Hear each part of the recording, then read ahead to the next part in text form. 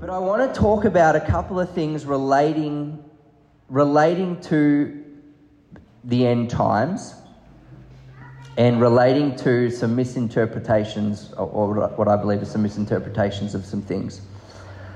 And because how we view these things actually, I believe for me, now this isn't something I've whipped together in the last week. This has been a journey of 2 years that the Lord has taken me on, of understanding certain scriptures, understanding certain verses.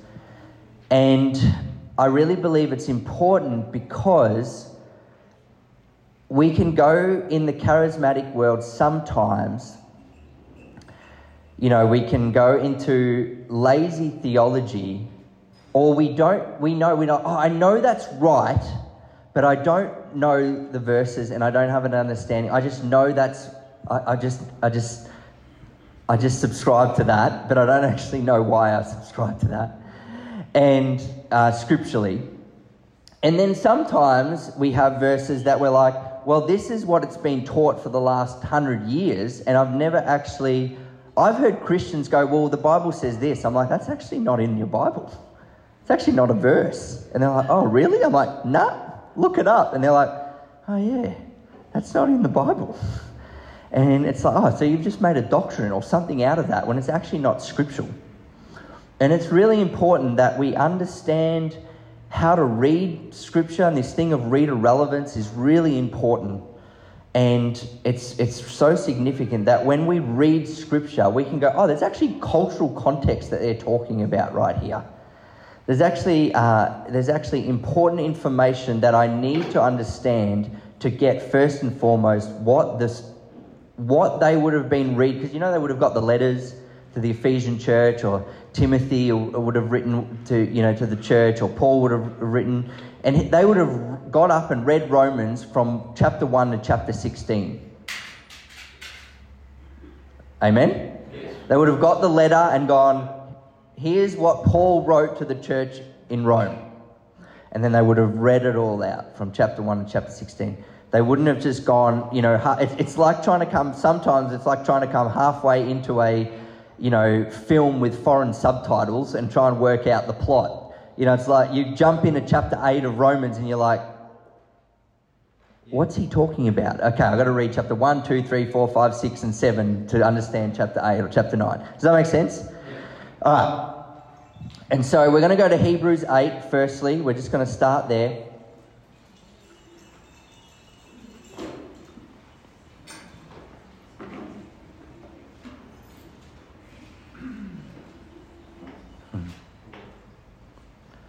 And I'm going to tell you what I won't leave you in suspense anymore. We're going to talk about one of the verses in the Bible, one of the chapters in the Bible, and we're going to go through it verse by verse. And we're going to do a bit of backtracking and seeing the lead up to it. And I personally believe, after studying this out for the last few years, I personally believe it's one of the most misunderstood passages in Scripture. And it's actually so significant, and it's on the destruction of the temple in Jerusalem in 70 AD. Do you guys know that the temple got destroyed in 70 AD? That's not up for debate. You can't argue with that one. That happened. If you go to Jerusalem, there ain't a temple there anymore. All right? So that happened in 70 AD, and it's pretty amazing, and I've got the whiteboard here. Actually, let's just read some scripture and make it a legal meeting. And I'm loosening you up, all right? Oh, that's good.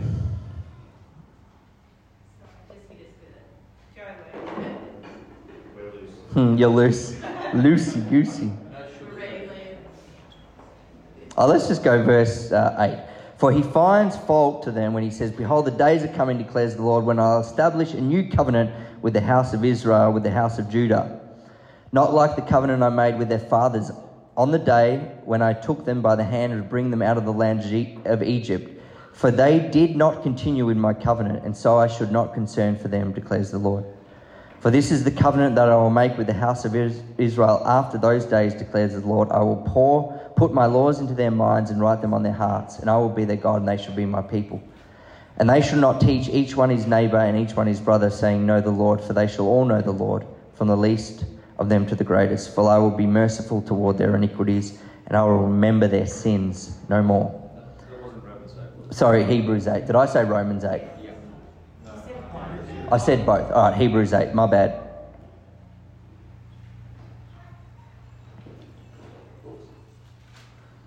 Verse 13. In speaking of a new covenant, he makes the first one, so this is talking about the Mosaic covenant, makes the first one obsolete. And what is becoming obsolete and growing old is ready to vanish away. Now, just read a relevance right here. This is after the cross. I want you to think with me.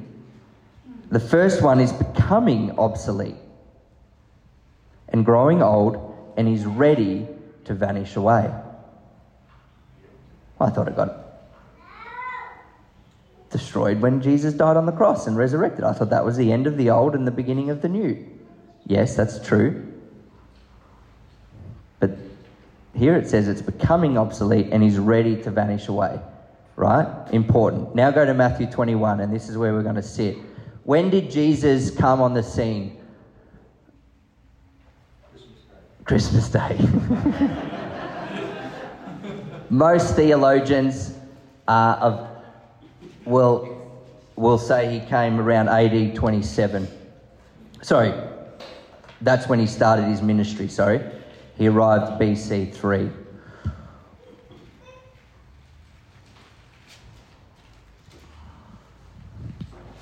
Now, what I'm going to tell you, or what we're going to go through together, this isn't something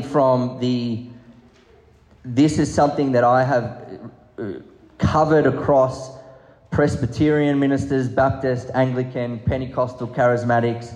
I've sought this out. This isn't something I've whipped together all of a sudden. And the verses that we're going to go through right now, pretty much up to 1890, the year 1890, Luther, Calvin, Spurgeon, all these great men of old believed Matthew 24 took place exactly how Jesus prophesied it. And they believe it's already happened. It's not a future thing, that it already took place. All right? And I'm going to probably mess with some of your heads this morning and burst a few bubbles. And that's all right. You can go home and search this out for yourself and do your own research and your own study as well. But Jesus came on the scene in BC 3. AD 27 is probably when he started his ministry, died in AD 30. And that's really important, and we're going to get back to that. And we're going to start in Matthew 22. Now, this is what's known as the Olivet Discourse. It's found in Matthew, Mark, and Luke. It's not found in John. Okay, so has everyone heard that phrase before, the Olivet Discourse? All that means is Jesus was on the Mount of Olives, and when he gave this great sermon, and that we're going to go through. But we're going to start in where are we going to start actually? We're in Matthew now. We're going to start in chapter 21 and verse 12. All right? Chapter 21, and we're going to jump around a little bit because just for time's sake, I don't have time to go through. This is hours and hours, all right? But I don't have time to go through everything. All right, you need to look at this in your Bible. If you have your Bible, you need to see this for yourself. All right, and Jesus entered the temple and drove out all who sold and bought in the temple. And he overturned the tables of the money changers and the seats of those who sold pigeons. He said to them, "It is written," read irrelevance, "it is written," all right? He's not talking about something, it's in the Old Testament. "It is written, my house shall be called a house of prayer, but you make it a den of robbers." And the blind and the lame came to him in the temple, and he healed them. I love it. This temple is a house of robbers right now, and it's supposed to be a house of prayer. Bring the sick, I'm going to heal them all. It's awesome. But when the chief priests and the scribes saw the wonderful things he did and the children crying out in the temple, Hosanna, the son of David, they were indignant, and they said to him, do you hear what these are saying? And Jesus said to them, yes. Have you never read, out of the mouth of infants and nursing babes you have prepared praise? And leaving them, he went out of the city to Bethany, and he lodged there. All right, a few things right now.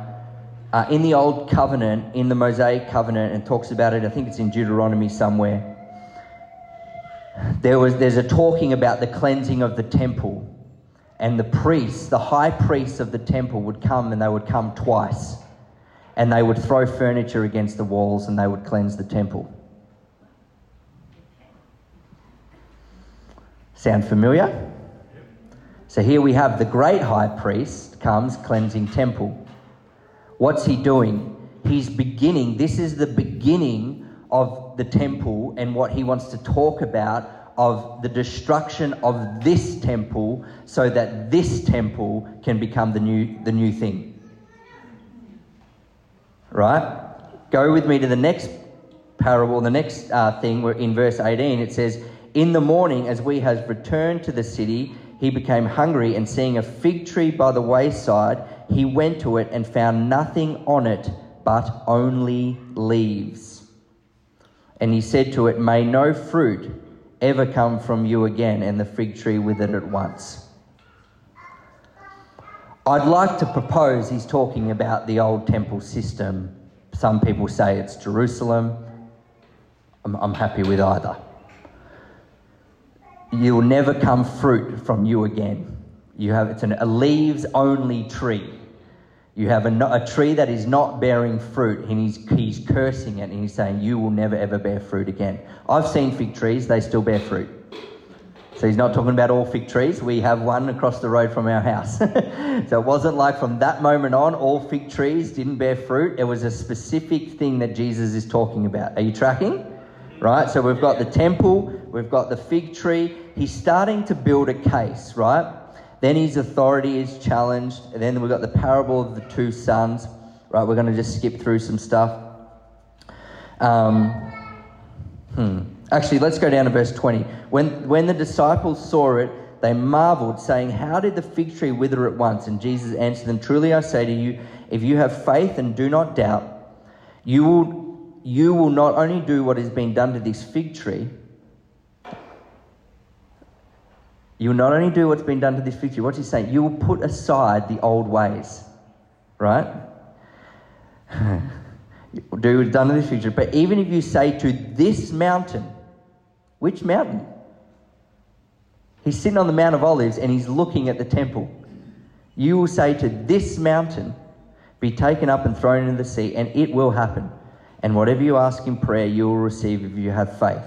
Jesus is sitting on the Mount of Olives and he's talking to his disciple and he's saying, listen, if you have faith and you say to this mountain right here, the one that I'm going to destroy, that's going to be torn down, the one that they don't know that yet, right? They're getting the start of insight into what Jesus is telling them. There's a new covenant coming. The temple's going to be destroyed. If you have faith, not in this mountain, but in the person of Jesus, nothing will be impossible with you. Right? That's what he's getting at. Then we have the two sons. We have Jesus' authority challenged. And then we go to chapter 22. It's all one massive build-up, right? Like I said, we don't have time to go through it about the parable of the wedding feast in Matthew 22. We have giving to Caesar what is Caesar's. And then he starts to talk about the Sadducees. They ask about the resurrection. And then Jesus, at the end of 22... let me just pause for a second. And then in chapter 23, we have the 7 woes to the scribes and Pharisees, right? So this is all continuation. It continues on. Jesus says to the crowd and his disciples, this is chapter 23, and he starts to go through, woe to you, scribes and Pharisees, you hypocrites, you shut the kingdom of heaven in people's faces, and you're not entering it yourselves. Woe to you, you blind guides. I mean, this is our meek and mild Jesus, like, you blind guides, woe to you, scribes and Pharisees, you hypocrites, you tithe mint and dill and cumin, you've neglected the weightier matters. Woe to you, scribes and hypocrites. I'm just going through it all, right? 7 woes that he says to them. Then in verse 34, we're going to pick it up in verse 34, chapter 23. Now, is he talking to the modern day church, or is he actually talking to the scribes and Pharisees of that day? Scribes and Pharisees of that day, right? Not a trick question. Yeah, Jesus, the answer is Jesus. Verse 34. Therefore, I send you prophets and wise men and scribes, some of whom you will kill and crucify, and some you will flog in your synagogues and persecute from town to town, so that on you may come all the righteous bloodshed on earth, from the blood of righteous Abel to the blood of Zechariah, the son of Berechiah, whom you murdered between the sanctuary and the altar. Truly I say to you, all these things will come upon this generation. Now, 23:34. Therefore I send you prophets from Abel to Zechariah. What on earth is he talking about? In that day, Zechariah was the last book that they had, or the last prophet that they had. And Jesus is saying all of the blood from Abel to Zechariah is going to come on this generation. All the judgment is about to come on this generation. And you go, Liam, that's a bit unfair. You know, they had a couple of thousand years of stuff that's happened, and it's going to come on this generation. They're about to kill the Messiah. The Romans didn't kill Jesus. The Pharisees killed Jesus. Romans obviously played a part in it. But all of the blood came, and he's like, God is about to judge you. You've had 490 years. That number comes from Daniel, but I'm not going to go into that. You've had 490 years of mercy, and now I sent my son to you, and you did not receive him. Yes. He came to his own, and you didn't receive him, and now you're going to murder him. And all of the blood from those prophets is going to come on this generation. I'm about to bring this house down. This is Jesus is starting. He's like, woe to you hypocrites, you Pharisees, you woe, woe, woe, woe, woe. I'm about to bring this sucker down. I'm cleansing this temple, and I'm about to wipe this thing out. Right? So, upon this generation... Oh, what was I getting? I was going to write something. All right, let's go to the next verse, actually. Verse 37. O Jerusalem, Jerusalem, the city that kills the prophets and stones those who are sent to it. How often would I have gathered your children together as a hen gathers her brood under her wings, and you were not willing. See, your house is left to you desolate. For I tell you, you will not see me again until you say, blessed is he who comes in the name of the Lord. If you don't say, blessed is he who comes in the name of the Lord, you're not seeing Jesus again. That's what he's saying. Right? But he makes this statement. He says, all of this is going to come upon this generation. That's really important. Okay. Are you tracking? Okay. Now, that's right. How long is a generation? Biblical generation. 40 years. Now, it's AD 30. It's good. Bit of Bible study this morning. All right. Verse 20, chapter 24, verse 1. This is all continuation. You'll see it now. Hopefully you'll see it. Jesus left the temple and was going away when his disciples came to point out to him the buildings of the temple. It's still about the temple. This is all about the Mosaic law, the Mosaic covenant, and the temple, right? Disciples came to him privately. Then the next... but he answered... where are we? Disciples came to point out to him the buildings of the temple, but he answered them, "You see all these, do you not?" What's he talking about? The temple. But he answered them, "You see all these, do you not? Truly I say to you, there will not be left here one stone upon another that will not be thrown down." As he sat on the Mount of Olives, the disciples came to him privately, saying, "Tell us, when will these things be?" What things? The tearing down of the temple. What? Very important. When will these things be? And what will be the sign of your coming end of the age? All right, this is when it gets real. They don't know Jesus is going to die and resurrect. So that's a very strange thing to ask, when will be the sign of your coming?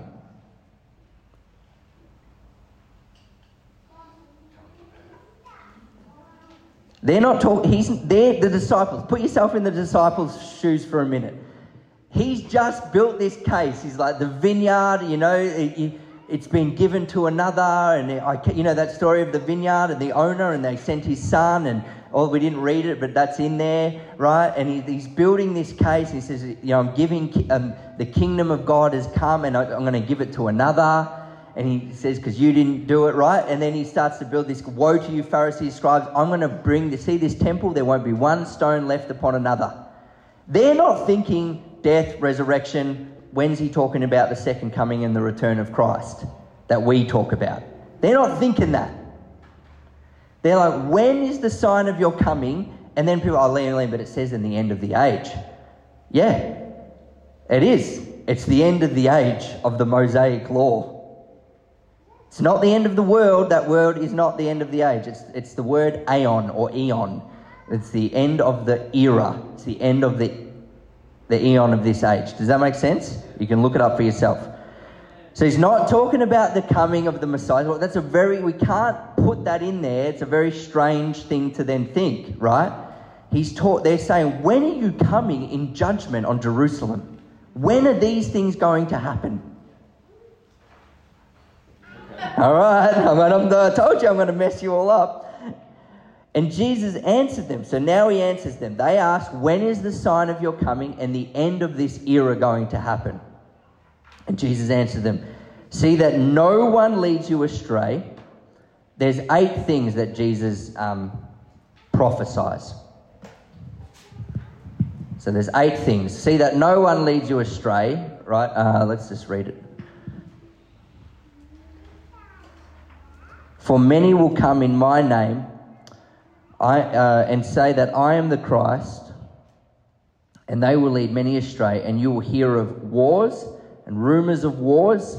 You will see that you are not alarmed. For this must take place, but the end is not yet. What end? The end of the era, the end of the Mosaic law. For nation will rise against nation, and kingdom against kingdom, and there will be famines and earthquakes in various places. All these are but the beginning of birth pains. Right, so what have we got? We've got false Christs, we've got wars, we've got rumours of wars, we've got nation to rise against nations, we've got kingdom against kingdom, and famines, earthquakes, and they're just the beginning. All right? Now, this is important because how many earthquakes and how many times has there been wars? There's wars all the time, right, in our time. There's wars, there's rumours of wars, there's earthquakes, there's things like that going on. And we're like, oh, there's a war in Israel, this is it, it's the end. This is Matthew 24. People start to go, Matthew 24, this is the end, this is it. Jesus is coming back. Right? Now, Jesus will come back. I don't fully know what it's going to look like, so I'm not saying that's not going to happen, right? Don't throw things in what I'm not saying. But this is what this is not talking about. Do you know at the time that Jesus came, there was this thing called the Pax Romana? Has anyone ever heard of that before? Do you know what it means? The Roman peace. They'd conquered everything, there was no wars. There's no wars happening right at that point in time. And Rome was a divided kingdom. There was 10 kingdoms within Rome that they would say were kingdoms. Or some would even call them nations. This is reader relevance, and the Bible can do a pretty good job of defending itself. You have to think it's very dangerous to go, oh well, that says that, and it's talking about China. No, it's talking about Jerusalem, and it can defend itself. So when we hear of these things and we're like, okay, there will be famines. Is there somewhere in Scripture that we hear of a famine? There is, in Acts 11. It says, Agabus stood up and perceived by the Spirit that a famine was going to come into all the nations. Well, there wasn't a famine in Australia, right? Were there earthquakes? Well, we know of 3 in Scripture. Jesus' death, Jesus' resurrection, and Paul and Silas are in prison, and there was an earthquake. In the Mediterranean around that time, historians and theologians say that there were so many earthquakes. So, okay, that's in Scripture. Around that time, Josephus, who's heard of Josephus, one of the great Christian historians, one of the earliest we have, he said there was starting to be infighting, wars, kingdoms, there started to be rumours of wars, there started to be things like that take place, right? So we have in the Bible, we definitely have famines, we definitely have earthquakes, we definitely know there's false Jesuses on the scene. I mean, that gets mentioned multiple times. Do not, be deceived, there's false. They've come out from you, and in John he talks about that, and they were of you, and now they're operating in the spirit of the Antichrist. It's a spirit, by the way, not an individual person. Let's leave that one alone for now.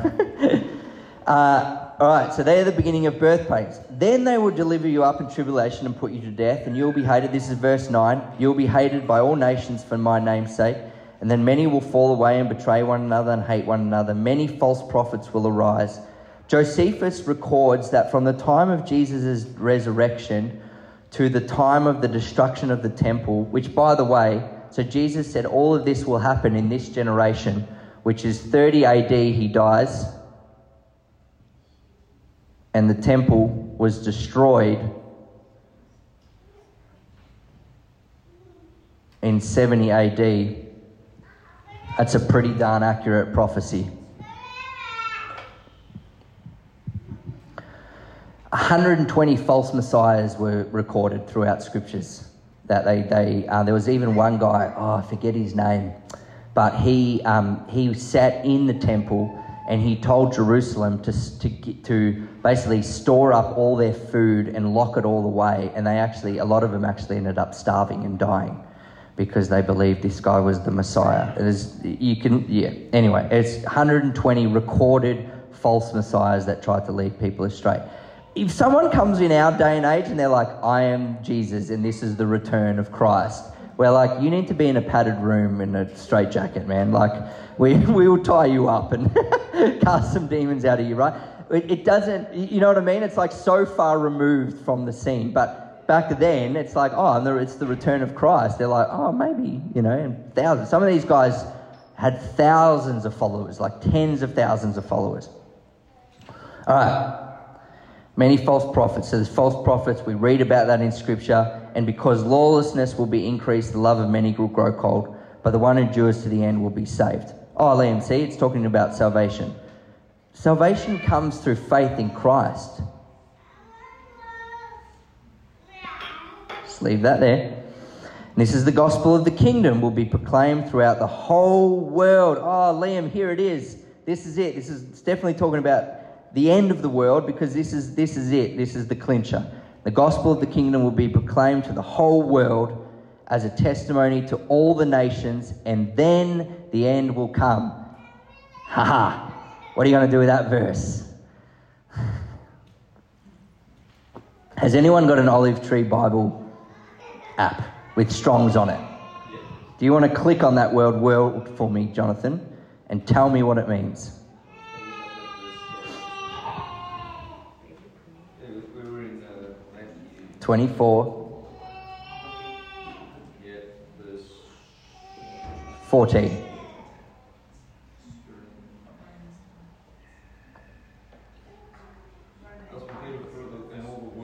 Yeah, just click on that word world. Yeah. What is the word? It means oikimeno. I'm glad you can pronounce it. Feminine participle present, you don't need that. No. The inhabited earth, the portion of the earth inhabited by the Greeks in distinction from the lands of the barbarians, the Roman Empire, all subjects of the empire. All inhabited earth. Yeah. It's the whole, it's not the word cosmos, which is the entire known planet. It's the word oikimeno, which is a specific location in a specific time inhabited by the Greeks. So now we might pause at the end of this, just for time's sake. We'll see how we go. But I want to show you a couple of things, because it says, remember, this is a bit of Bible study and Bible things. The Bible can prove itself. So we got to go, okay, is there a word that this has happened before in Scripture, where the word world or the word nation, because it says, I've lost my passage there. A testimony to the nations, and then the end will come. All right? So I'm going to just take you to a few verses right now. I'm just going to go there really quick, just for time's sake. In Luke chapter 2, it says, in those days a decree went out from Caesar Augustus that all the world should be registered.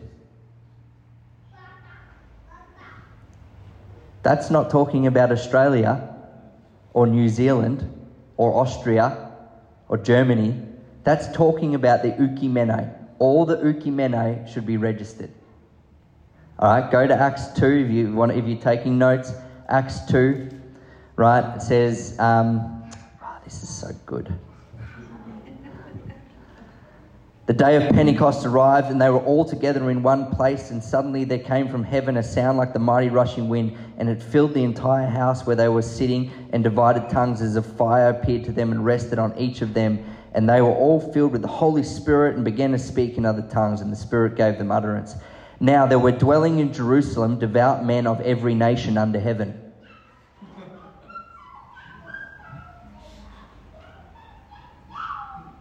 There are multiple times in Romans, let's go to Colossians actually, let's just do this one. This is awesome. This will explain, because it's like, well, the gospel was preached to the whole world and all the known nations, Liam. And so, what do you say about that? All right, let's go to Colossians 1, I think it's verse 6. It says, which has come to you as in... let's go verse 5. Because of the hope laid up for you in heaven, of this you have heard before the word of truth, the gospel which has come to you, as indeed in the whole world, and it is bearing fruit and increasing, as it also does... Did you catch it? Which has come to you, as indeed in the whole world it is bearing fruit and increasing. Paul's writing to the Colossian church. It hasn't reached Australia yet. It hasn't reached out of Asia yet, right? This is not what he's talking about. But he's saying it's reached the whole world. Paul, I think it's in Romans 15, he's like, I went house to house and I've preached the gospel to every nation. I did it. I've done my job. He did it. Paul spread the gospel to the furthest points of the known world of that time. They did it. They did their job, right? So Matthew 24, where it says, and it went out to every oikimene and all the nations, well, it did. We have a biblical verse for that. We have numerous biblical verses for that. And then the end will come. I'm just going to do one or two more things and then we're going to close. So when you see the abomination, verse 15, so when you see the abomination of the desolation spoken by the prophet Daniel standing in the holy place, let the reader understand. That happened. Nero put himself inside the temple. or the Jews did it. Some of the religious leaders of that day, they put a statue inside the temple, and that was, Daniel prophesied the desolation. When the desolation, abomination of desolation, speaking of the prophet Daniel standing in the holy place, let the reader understand, then let those who are in Judea flee to the mountains. It doesn't say let those who are in Melbourne. It says let those who are in Judea. Now, I just want to pause right here. If this is talking about the end of the world, why are you fleeing to the mountains? If Jesus is coming back and taking us up in glory, I'm not running. I'm like, here I am, baby. Come and get me. My lamp is full of oil. Come and take me home. What a beautiful day that'll be. Amen? But that's not what this is talking about. Let the reader understand. If you're in Judea, flee. Let the one who is on the housetop do not go down and take what is in his house. Let the one who is in the field don't turn back to take your cloak. And alas, for the women who are pregnant, I've met women who have said, I don't want to be pregnant when this day comes. I'm like, oh, it's not what Jesus is talking about. And for those who are nursing infants in those days, pray that your flight may not be in winter or on a Sabbath. Why not on a Sabbath? Very quickly, there's this thing called the Sabbath day's walk. And you could only go, I think it's like 3.4 miles from the temple. Jesus is saying, pray that it's not on a Sabbath day, because if you're running outside of Jerusalem, you know Jerusalem's a walled city? If you're walking outside of Jerusalem and they catch you further away than 3.4 miles, that's not a good thing. They'll know it's on a Sabbath. He's saying, pray it doesn't happen on a Sabbath. Pray it's not in winter because it'll be cold. Right? For then there will be a great tribulation, such as has not been from the beginning of the world until now. 1.1 million Jews were killed in the destruction of the temple. They lost their entire race. Their temple records, the Levitical priesthood records, were wiped out and annihilated. People say, well, the Holocaust was worse. Yeah, there were more people killed. But this was the entire end of the Mosaic lineage. It was gone. They don't have a temple anymore. It does not exist. They lost it all. And it was the judgment of God. He said, all of this will come on this generation. And if those days had not been cut short, no human being would have been saved. It's God's mercy. There's a Presbyterian historian who said that he believes, and I don't know if this is accurate or not, but he just believes that 91,000 Christians survived. Why? They knew the signs of the coming of the end of the age. They knew. It's why they sold their land in Jerusalem in Acts 2, and they had everything in common. It's why they did it. They sold their land because they knew within one generation this place won't be here and will be scattered. They knew that. This was not new to them. In those days, but for the sake of the elect, who's the elect? The Christians. Those days will be cut short. Then if anyone says to you, look, here is the Christ, there he is, do not believe it. False Christ, false prophets, he's already said that. Great signs and wonders to lead astray. If possible, even the elect. See, I've told you beforehand. So if they say to you, look, he is in the wilderness, do not go out. If they say, look, he is in the inner rooms, do not believe it. For as lightning comes from the east and shines as far as the west, so will be the coming of the Son of Man. Well, he did, he came. Wherever the corpses is, there the vultures will gather. I don't have time to go into that. It's that little passage right there. Actually, just Luke 21 is a correlation of this, and we'll close with this because that's enough study for one day. Luke 21, it says this, Luke 21:21. But when you see Jerusalem surrounded by armies, then know that its desolation has come near. Then let those who are in Judea flee to the mountains. This is the same passage. This is the correlation. This is Luke's version, that Matthew doesn't have this bit in it.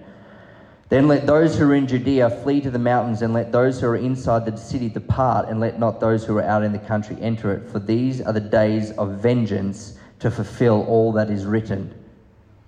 Where has that word vengeance ever been mentioned before? Does anyone want to take a stab? Jesus prophesied it when he came on the scene in Luke 4.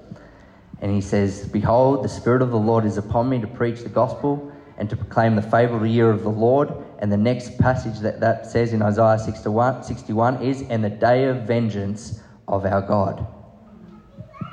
He says it here.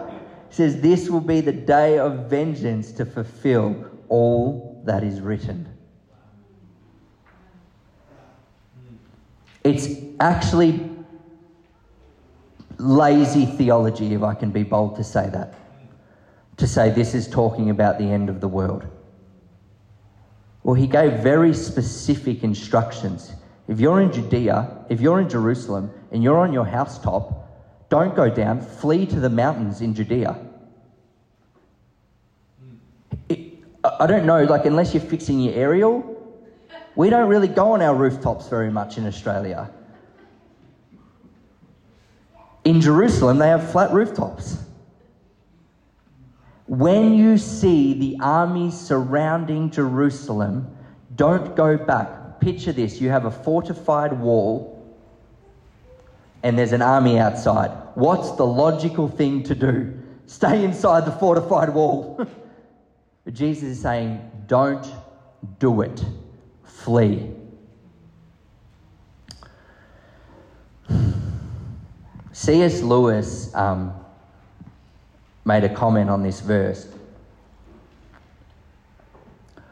And he said, it's the most embarrassing verse in the whole of the Bible because he didn't believe Jesus got it right. But Jesus got it exactly right. He believed that this was talking about a future tense. Now, Matthew 25 talks about, we don't have time to go through the rest of Matthew 24. Maybe we'll do it next week. But Matthew 25 talks about the separation of the goat and the sheep. Jesus starts to talk about the end of the world, or it is that day when he will come. And that'll be a glorious day. Be great and glorious, be beautiful. But Matthew 24 is not talking about that. And I wanted to share this because if we go back to Hebrews 8, it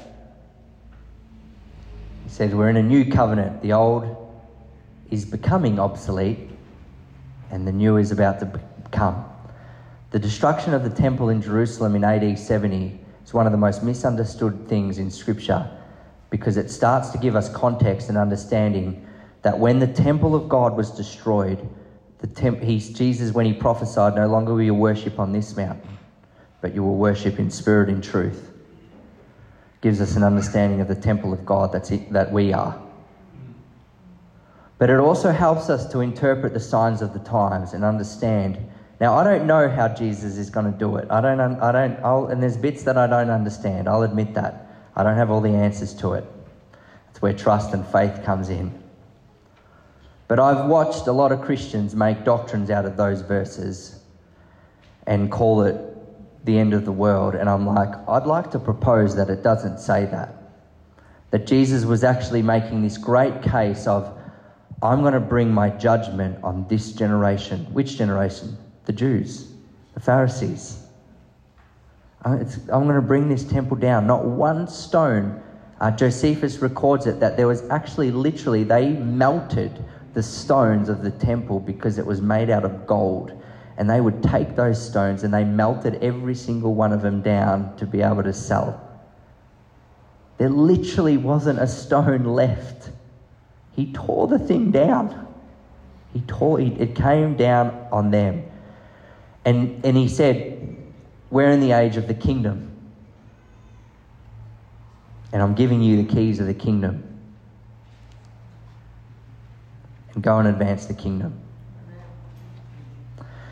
How this thing finishes is important. And how we view that, we don't just take one or two verses and put them way out of context and bring whatever it is we bring.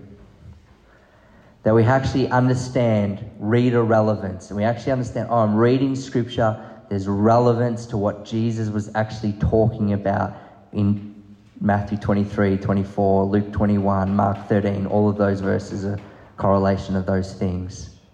Since studying this out for the last couple of years, the liberty and how much I've realised God wants to advance his kingdom on planet Earth is profound. Because some of the misunderstandings that I had around those verses were just wrong. And it brought context and clarity to this is what Jesus wants to do. His wrath was poured out on Jerusalem in AD 70. He did it. It's done. All right, why don't you stand? I know that's a bit of a Bible study morning, and it's not a applicable morning in that sense, but I really felt it was important to us as a community that we actually understand how to interpret the times. And if I can just be as bold to say this, that I don't actually give a rip who's in government in Australia, America, China, Russia, couldn't care less, because my Bible says that on his shoulders and in his kingdom and his government, there will be no end to the increase of it. His government, his kingdom. We're ambassadors of his government and his kingdom. And so some of the things that I think, I'm not saying we don't be informed and any of those things, but we are to be a people of the king's domain, the domain of the king. That's what I want to see advance on planet Earth. And we just keep our lamps full. We keep our oil flowing with the Holy Ghost. We keep our eyes fixated on Jesus, because he's now made us the temple. This temple's been destroyed. We're now the temple, and he said that fig tree will not bear fruit anymore. The old covenant law doesn't bear fruit anymore. We're in a new covenant, a better covenant with better promises, Hebrews says. And when did that covenant end? It ended in AD 70, and the new began. Obviously, the new began at the resurrection of Jesus. I get that, right? Okay, so that's what happened, and that's the people that you and I are. We are the people of the king's domain, the domain of the kingdom. And he said, pray this way: your kingdom come, your will be done on earth as it is in heaven. Yes. All right. So, Father, I just pray. I just pray that all of that information would go into our hearts, because it's truth. It's your word. Anything that's not of you, God, we just pray it would fall away. We would learn, we would grow, we would mature. I pray that we would be able to flesh this out more and more. That we would understand the times that we are living in, that we are to be a people of the kingdom, of the king's domain.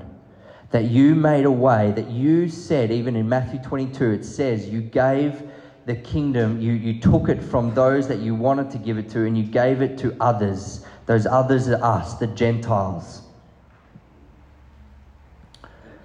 And I just thank you that we would be good stewards of how to rightly divide your word in truth. That we would understand the times that we were living in, and we would understand the mandate that you have given us to advance the kingdom of God, to keep our eyes fixed on you, Jesus. You are the Lord and Savior of our life.